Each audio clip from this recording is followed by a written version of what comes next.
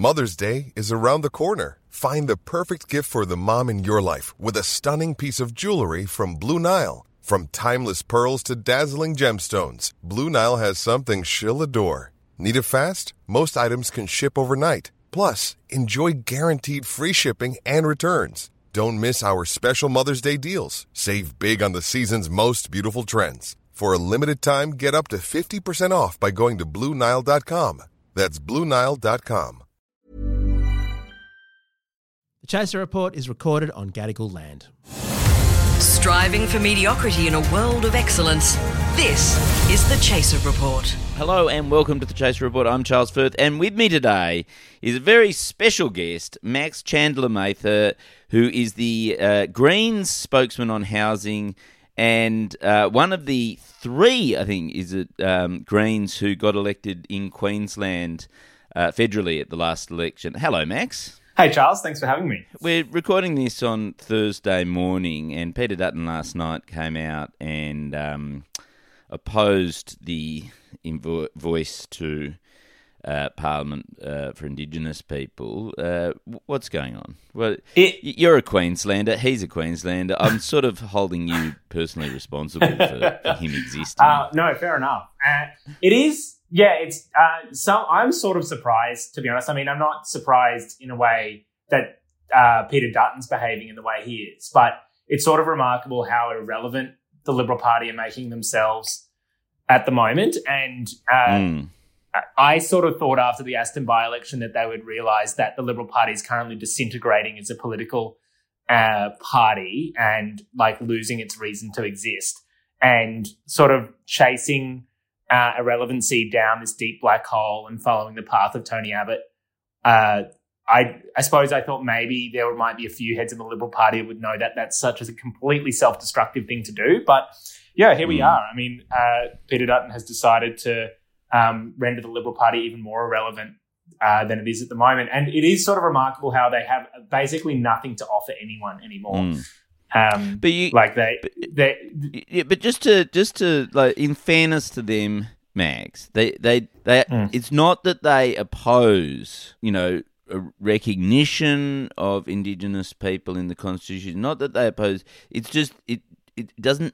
It's just that it shouldn't have any impact on anything. As long as it just doesn't do anything for anyone in any way, they're completely supportive of it. That's right. And it's funny how, like, their argument for a long time has been, well, it's not, we need to have practical outcomes on the ground for First Nations people. And now they've turned around, that's it, and said, well, we're concerned that actually the voice proposal is too consequential and it might actually have an impact, so now we have to oppose it. So it's all of a sudden dawned on them that it might actually have a positive impact on people's lives. So that's what's flipped them into opposition. Do you think he hates himself at some level? Do you think Peter Dutton, like, part of the problem is he's sort of... Because one of the reasons he's opposed it is because it'll be too Canberra. Like, it'll make the Indigenous voice really a Canberra bubble, right?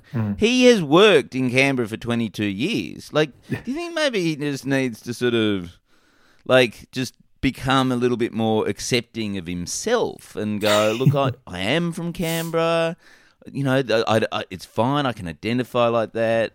It's all right if other people get to be part of Canberra as well. It doesn't just have to be for white men from Queensland. Like, you know what I mean? Like, yeah, I mean, I can having spent now just over 6 months down in Canberra, I can understand the sense of self-loathing having to be down there. But he's clearly trying to pursue the strategy that Howard pursued to kill off the Republican referendum, which was frame a yes vote as this sort of support for some sort of elitist project. Yes. And I think it will be incumbent upon all of us campaigning for a voice to make clear that actually this is about breaking the elite control that politicians have over policy, in particular for First Nations people. Like, the whole point of it, like, he's attempting to reverse what the point of this is, which is to get First Nations people otherwise locked out of politics to have a voice down in Canberra for the first time ever. So I think, it's like a lot of conservative attacks on these sort of positive progressive proposals. They attempt to try and argue the opposite of what it actually is going to do. The irony being that what he wants is the status quo, which is precisely Canberra getting to decide everything for First Nations people. Yeah.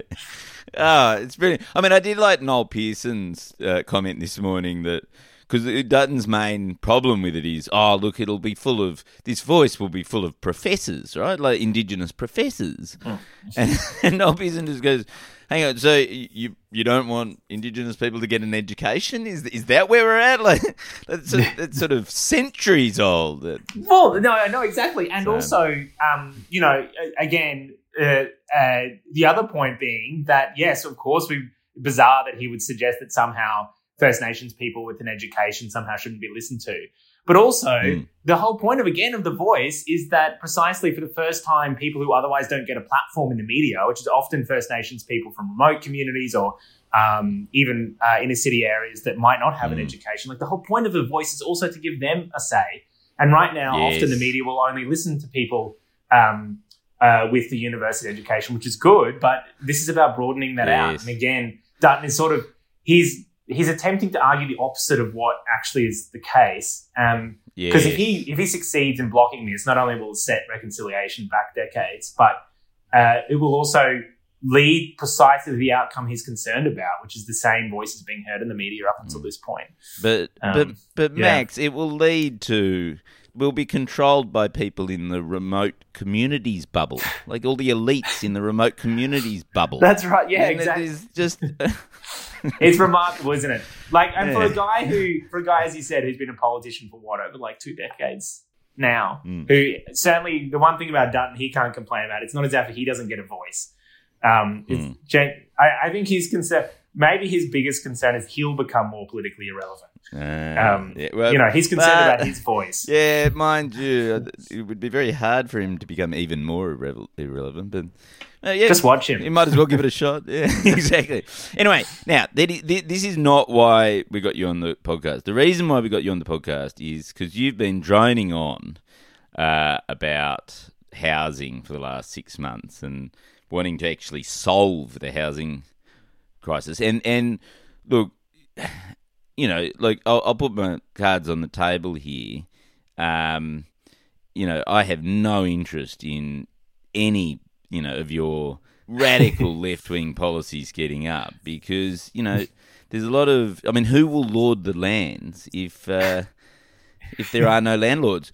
But before we sort of get into sort of the Greens, quote-unquote solutions to housing, can we just get a sense of where you come from, Max? Because you've got quite an interesting story. Like, you're not... Like, to me, Greens are... black skivvy wearing, latte sipping Victorians who complain about how great Sydney is all the time. What's 3 Queensland Green? How did you do it? Like, what's going on up there? Yeah, as a project. I mean, like the group of people that got involved. I've often described as a bunch of. The people that are organising it the most, a bunch of young renters, really, in Queensland who, up until that point, felt a bit like political refugees and that the political system just didn't represent them at all. And we kicked it off when I managed Jono's council campaign up in the Gabba wards for Nungathan.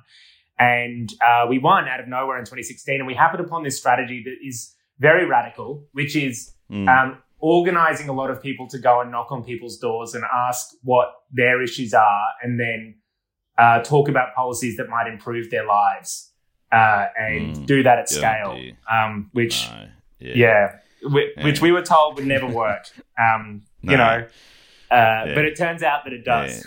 Yeah. Did you focus group that strategy before you went and did it? Yeah, that's it. We paid a corporate firm millions of dollars to say what do you think is going to happen if we just go and talk to people and listen to them and just do that for talk to say 30,000 people in a single election? What do you reckon will happen? And they said, well, you'd be better off giving all the money to us actually and running a few ads. But yeah, I mean, it's evolved over time. And by the time the Griffith campaign rolled around, we had the capacity to train.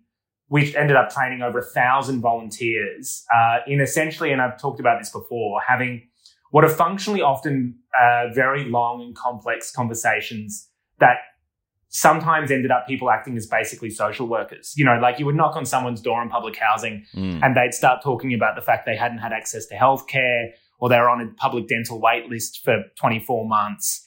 And our job was, A, to listen to that and hear them out, but also make it the political case that the reason they were in that situation was because of the power big corporations and billionaires wielded over our political system, and offer them some hope that actually here's a political movement that has a solution to that, which is breaking that power, making them pay their fair share in tax and funding things like dental into Medicare or building public housing or, making fossil fuel corporations pay their fair share in tax.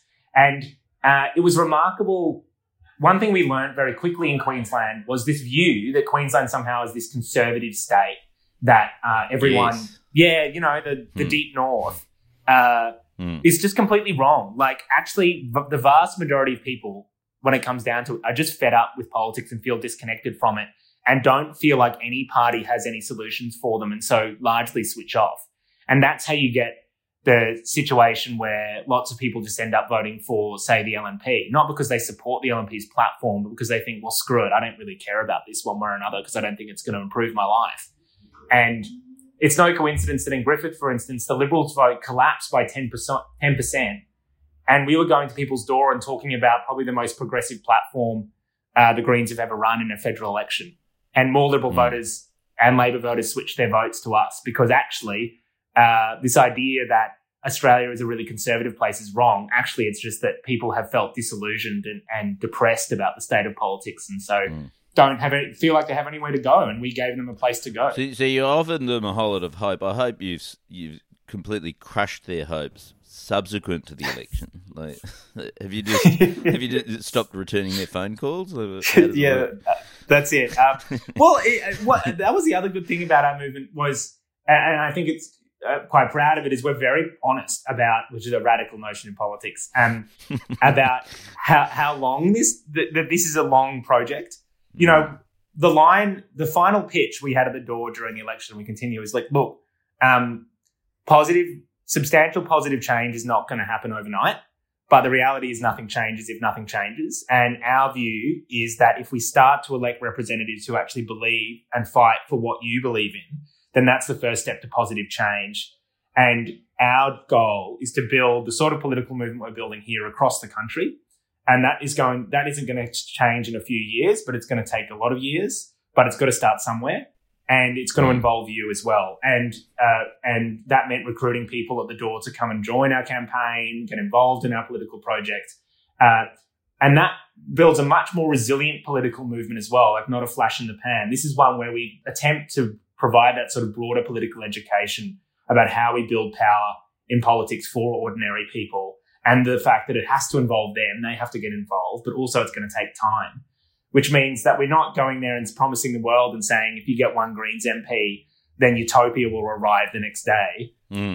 It's actually, if you get one Greens MP, this is another brick in the wall to build a political project that changes politics. So, because it does feel slightly different to the Greens of 10 or 15 years ago. Like, you know, like back then, the Labor Party would approve 116 gas mines, say, for example, just, hypothetically. and then it felt like might not be true, but it felt like at the time the Greens would say, no, we want 0 gas mines. And then you'd end up with 116 gas mines. And now the difference this time around is like, the Labor Party wants 106. Well, they probably want a minimum of 116 gas mines. That's right. Let's be honest here. Yeah, and the Greens want 0, and then we end up with about half that. We end up with about, which is sort of like, I mean, there is an argument to say you're just stringing out our slow death. Like, there is an argument to say we'll just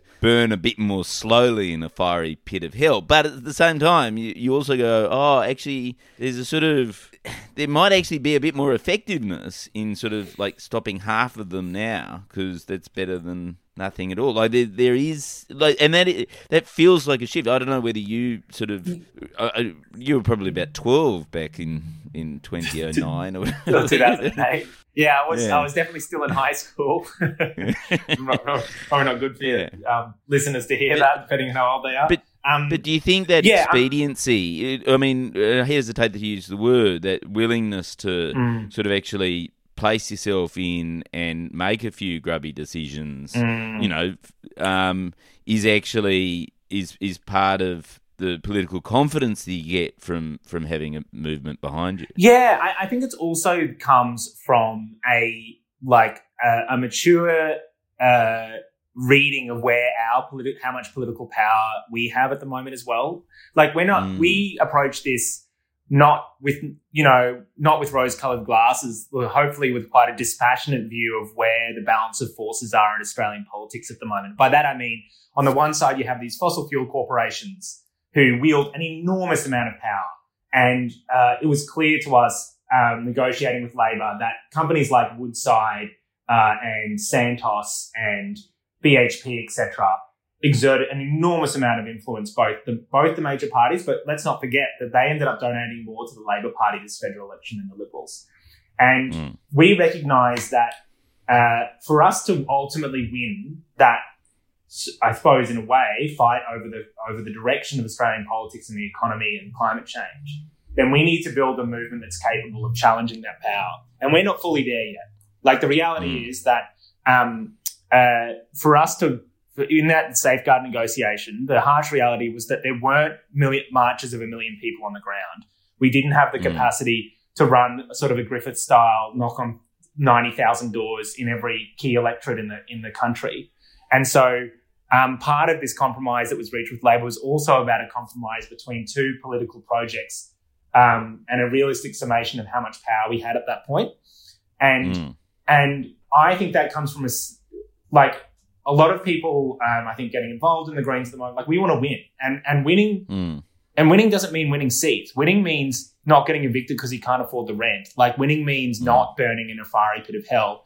And when you start to take that seriously, you start to take seriously. I love how you've set the bar pretty low for success, isn't it? Yeah, we guarantee, we promise that you won't die in a fiery pit of hell. Well, that's where Australian politics is at the moment, Charles, and hopefully we pick it up off that basement floor. Yeah. And that means that you have a political movement that says, well, we've reached this compromise with Labor, say, on the safeguard mechanism, where, as you said, we've stopped hopefully half of those 116 coal and gas mines.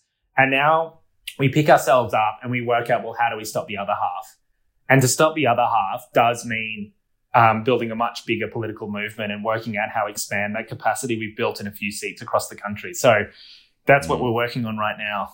Yeah. Well, actually, it's true, because I was talking to a Labor person who said, well, if the Greens want to stop all of them, they have to get a majority of seats. And so I was like, oh, okay, well, that sounds like a bit of a challenge. Yeah. Anyway, so, look, you mentioned housing, so I'm going to use that as the segue into what we're actually here to talk about, which is, so I'll just put you, so a majority, or, well, in fact, everyone who's involved in the chaser, or just sort of peripherally involved in the chaser, who's under 40, which has got a lot of people, right, have been hit with massive rent increases in the last 6 months. Not just $130 a week, but there was one, for the whole house was $480. It was quite a large house. $480 increase. It just sort of. And we're actually running a competition on Reddit. If you go to our subreddit, which is Chaser, if you have a particularly big rental increase, please let us know, because we're trying to find the person with the person who's been most fucked in the last 6 months by the housing growth. I know, exactly. But the first question I want to ask is, why do you think Anthony Albanese and the Labor Party are so unurgent about this? I don't know anyone who's not in genuine pain and actually has had to move, or is considering move, or even has to move in with their parents, even though they're now in their 30s. Why is it not like the only thing that people are talking about? That is a great question, and one that I thought about often. The highest rent increase I'd heard, by the way, was $200 a week. So was it 400? Yeah, 480. I'll get the details, but that is 480. That takes the cake, and we get emails every week and calls every week, so that's blown all of those out of the water. See, but that's because we live in Sydney. Like, you Queenslanders don't even know what rent is. If only that were the case. Look, it's a genuinely good question. I think there's three things going on.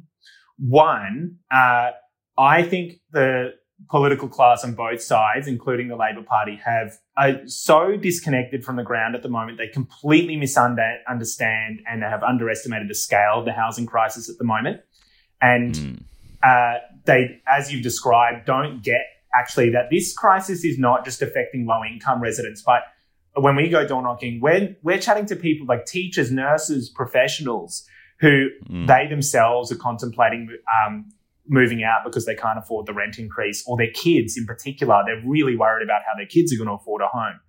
And so I think there's that disconnection going on. Secondly, I think the political economy in Australia is such that for a long time housing has been dominated by, and politics has been dominated by homeowners and in particular dominated by property developers and the banks. And they have a direct financial interest in the housing system working the way it currently does. And if you look at the people who dominate government and policy formation, it is ex-bankers and property developers. Like the head of Labor's new National Supply and Affordability Council, this new expert body they want to set up. The head of that is the ex-CEO of Mirvac, like a property developer. That is not true. It is true. Not true. We actually have been trying to say to Labor that you shouldn't point. So I think there's that as well. And I think finally, like, if you look at Parliament... So it's like Tanya Plibersek, the Minister against the Environment. Yes. And the Housing Affordability Committee is against housing affordability. Is that the... That's how we would describe it. Like, it's no surprise to me that Supply and Affordability Council would never think that rent controls or rent caps would be a good idea. And I don't think it's out of the goodnesses of their heart. A lot can happen in 3 years, like a chatbot may be your new best friend. But what won't change? Needing health insurance. United Healthcare Tri-Term Medical Plans, underwritten by Golden Rule Insurance Company, offer flexible, budget-friendly coverage that lasts nearly 3 years in some states. Learn more at uh1.com. The Chaser Report. News a few days after it happens. I don't mean to... I think this doesn't explain it all, but it helps. Like, Parliament is dominated by homeowners and property investors. Okay, so this is my theory, which is actually that they're just too busy managing all the rent increases on their investment properties to have noticed that that's having effect. Like literally, because imagine having to count all that extra money that's coming in each week from all your rent increases. That would knock out your Sunday. That's true. And then you can't go and talk to people and see that they're thinking of becoming homeless and stuff. Well, I have been tempted to ask Anthony Albanese in Parliament how much he's put his rents up in his investment properties and whether or not a freezing rent increases would affect him. But I thought that's not a constructive... I dare you. Yeah. I dare you. Not a constructive thing to ask. But I think the other thing going on as well is, like, obviously we have been pushing Labor to introduce a national freeze on rent increases for the next 2 years, just because otherwise we think the crisis is going to boil over into a national disaster if it hasn't already. And I think the other thing that happens, and we've talked about this in Winning Griffith, is that the instinct of the Labor Party is to constrain what's considered possible in politics. If they come out and admit that we need to have a proper debate about how we introduce rent controls and rent caps, that lets the genie out of the bottle for them. Like, they have to, for instance, all of a sudden actually have to consider substantial real change to the way this housing system works in Australia. And that raises people's expectations about what politics can achieve. But often we find that the role the Labor Party play in politics is to continually constrain and crush what people think is possible in politics. You know, they always say, oh, well, we'd love to do that, but we can't for this X, Y, and Z reason. Or actually, that's just not something that we can consider right now. And what we're attempting to do is make clear that countries around the world use rent caps and rent controls very successfully. And if we don't do it, there's about to be a huge wave of human misery. And I think that right now Labor are attempting to put the genie back in the model. And I don't think they're going to be capable because they have they've underestimated that when 1/3 of the country can't guarantee that they'll stay in their bloody home for the next 6 months, then the 1/3 of the country that rents, that is a political volcano that eventually is going to explode one way or another. And the problem is that, like, I think Australia is the only place in the world where property is just a complete commodity with no sort of idea that it should be treated as a sort of human right and necessity, right? And there's a few really crucial things that go into it, because it's not just about rental caps and making sure that you can't just arbitrarily bump up the rates. It's also things like I mean, in Barcelona, about 10 years ago, they had this huge protest movement because what they tried to do just after the GFC was they tried to put down the minimum rental period that you could get for a residential property from 5 years to 3 years, right? And the whole city of Barcelona just basically took to the streets. I mean, this is absurd. You can't expect someone to rent a house and not think that they have the right to live in it for the next 5 years. Like, 3 years? That's not nearly enough. Like, you want to be able to put posters. This is your house. This is your home, right? And here in Australia, it's like, oh, well, we'll give you 6 months, but we can chuck you out if we decide that, I don't know, we change our mind or the wind changes or something like that. And so there's a whole lot of fundamental things about tenants' rights that are so bad here that I have a little bit of a proposal for you, Max, which is this. I reckon there is a national role, because I know a lot of that stuff is state, and that's why the Labor Party always says, oh no, well, that's a state problem, right? But there is a national role in housing, which is all the fucking tax breaks that all these fucking fuckwits get, right? They are all national decisions. They are all federal tax breaks, right?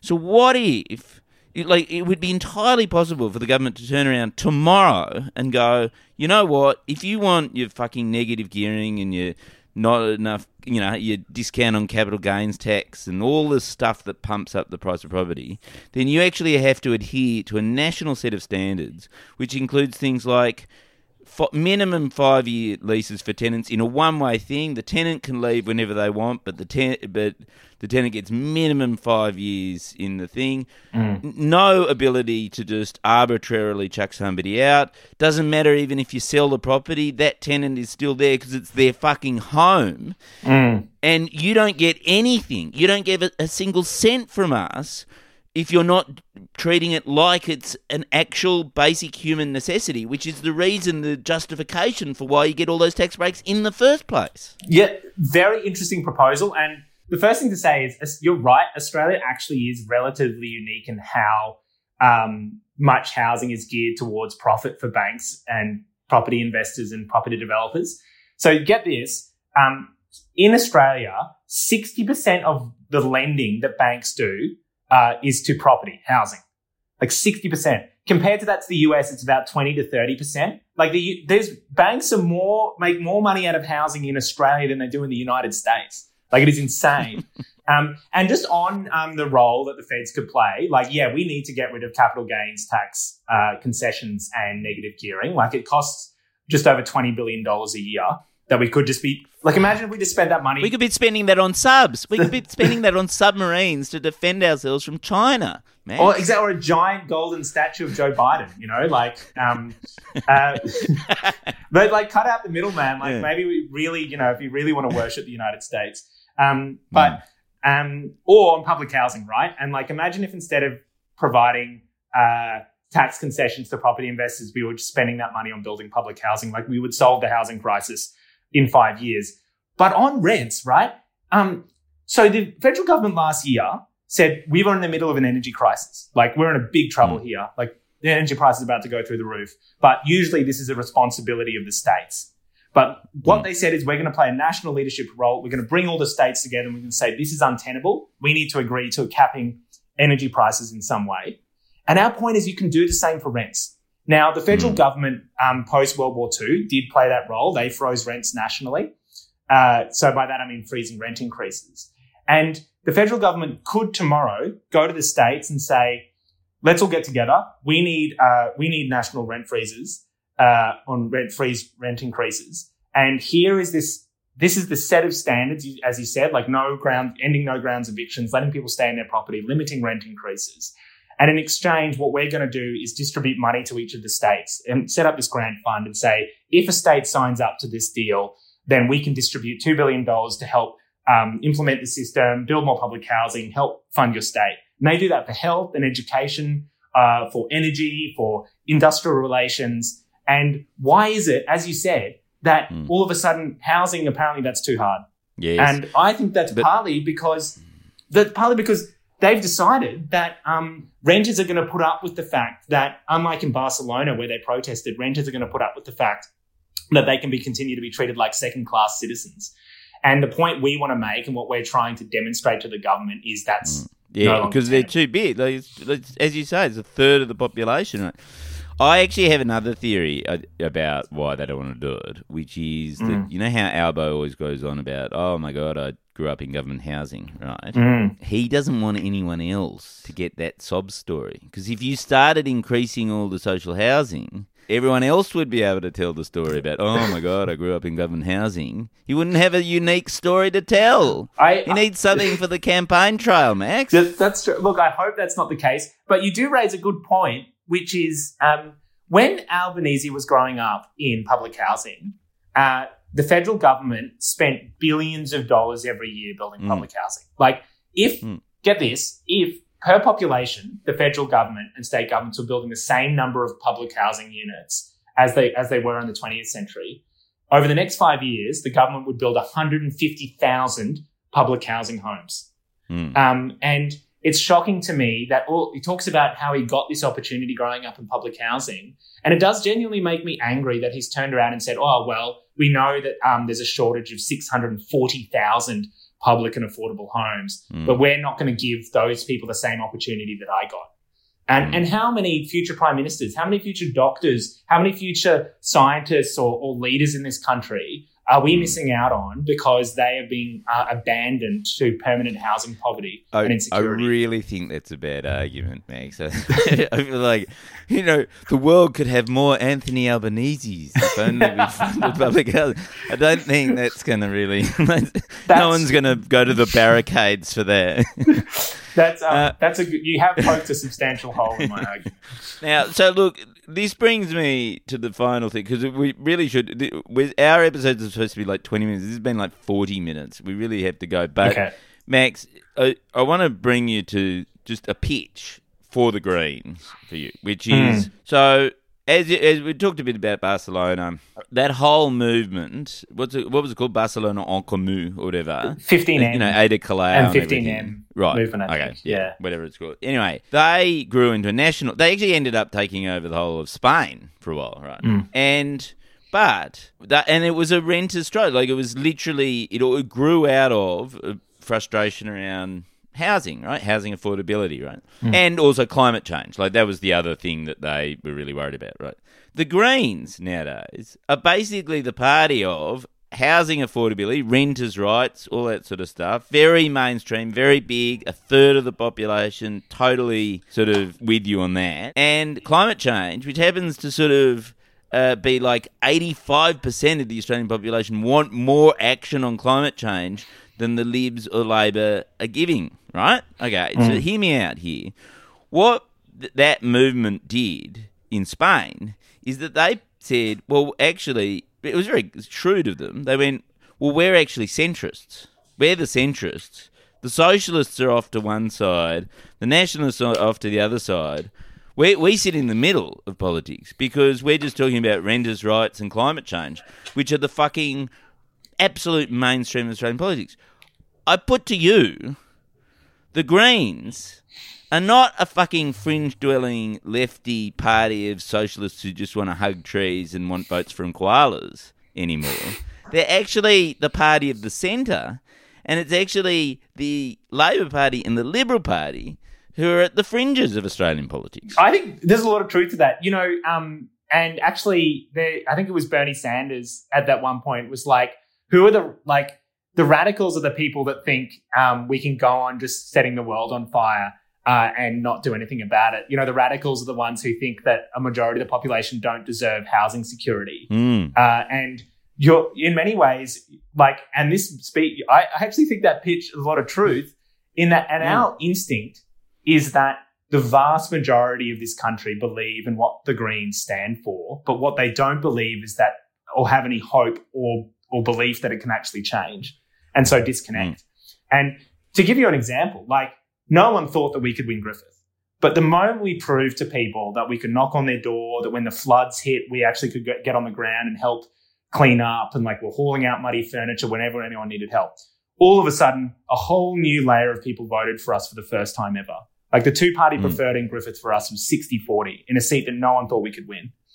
And my firm belief is if we had the only thing holding us back from building a political movement that does represent what, as you said, is the majority, the centre of the Australian population, our only barrier is our capacity to organise in the ground in more seats like Griffith. And that's why you get this sense that I sound slightly mad or overly energetic. Because it genuinely think we're in a race against time here, and what it's going to take actually is just being able to reach those people and say, you know what, you don't need to feel hopeless anymore, and it is a political movement that represents what you believe in, and it has a chance of winning. Yeah. And do you think the Greens have sort of allowed themselves to be boxed in by the sort of Murdoch industrial complex into believing themselves to be on the fringe as well? Do you think there's a sort of little bit of lack of self-belief that's boxed them in there for so long? I think that can happen. I think, and what we've found is the best antidote to that, this is going to sound provincial or small, but genuinely the best antidote to that is door knocking. Is door knocking. I knew you were going to say door knocking. Get this. We will change the world one door knocker at a time. Charles, you should come door knocking with me one time. I think Gandhi said that. Was it Gandhi or was that Mandela? Well, look, and he did pretty well. But genuinely, you should come door knocking with one time, because there's a phenomenon that happens every time someone door knocks for the first time, and we found in Queensland, is they start off really nervous and then they come back with eyes glowing up and thinking, and thinking, oh my God, we can win. Because everyone has the experience of knocking on a door and chatting to someone who's never voted for their Greens in their lives, and then all of a sudden being like, oh, you know what? I thought the Greens are a bunch of crazy kooks, but you guys are just talking about getting dental into Medicare and doing something on climate change. That sounds pretty normal. And, maybe I could think about voting for you. And the confidence it builds in people and the sense of hope it gives when they realise, oh, shit, we could do this, is just so special. And it's certainly what gives me hope. When I come back from Canberra, I try to go door knocking once in that week afterwards, because it grounds you again and it reminds you that what the Murdoch's papers say and what the media say, people think is not actually true. And to find out what people actually think, here's a radical notion, go and ask them what they think, rather than rely on what the panel on Insiders says everyone thinks. Okay, well, lovely to have you on. I hope we can bring you back in a few months and catch up and find. And I hope by then you will have solved climate change and housing affordability. Yeah, give us 2 weeks. Yeah, great. That's how the news cycle works. Okay, well, Max Chandler-Mather, thank you so much. Thanks, Charles. Thanks for having me. Our gear is from Rode. We are part of the Iconoclast Network. Catch you next week. Even when we're on a budget, we still deserve nice things. Quince is a place to scoop up stunning high-end goods for 50 to 80% less than similar brands. They have buttery soft cashmere sweaters starting at $50, luxurious Italian leather bags, and so much more. Plus, Quince only works with factories that use safe, ethical, and responsible manufacturing. Get the high-end goods you'll love without the high price tag with Quince. Go to quince.com/style for free shipping and 365-day returns.